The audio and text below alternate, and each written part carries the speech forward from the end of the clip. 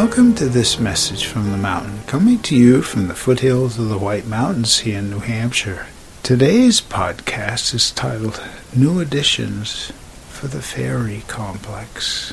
There's an old stump on the edge of the Lupin Field that for the last several years either one person or a family or several have been taking care of the fairies, creating a beautiful little complex. And I noticed recently there were some tiny, colorful fairy houses placed there. Miniature bird houses, just beautiful. And I'm so grateful that people recognize that the fairies live on the edge of the Lupin Field, among other places. I smile every time I go by and discover something new.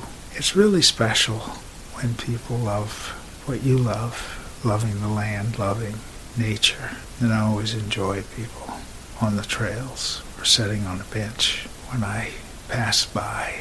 You know, if we share in some ways a smile, a kind word, or an opportunity for others to enjoy what you enjoy in a positive way, that's spreading love, spreading light, spreading energy throughout the world.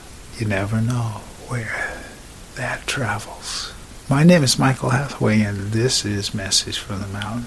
It is my prayer these words are right and good for you whenever you hear them. Thank you so much for listening.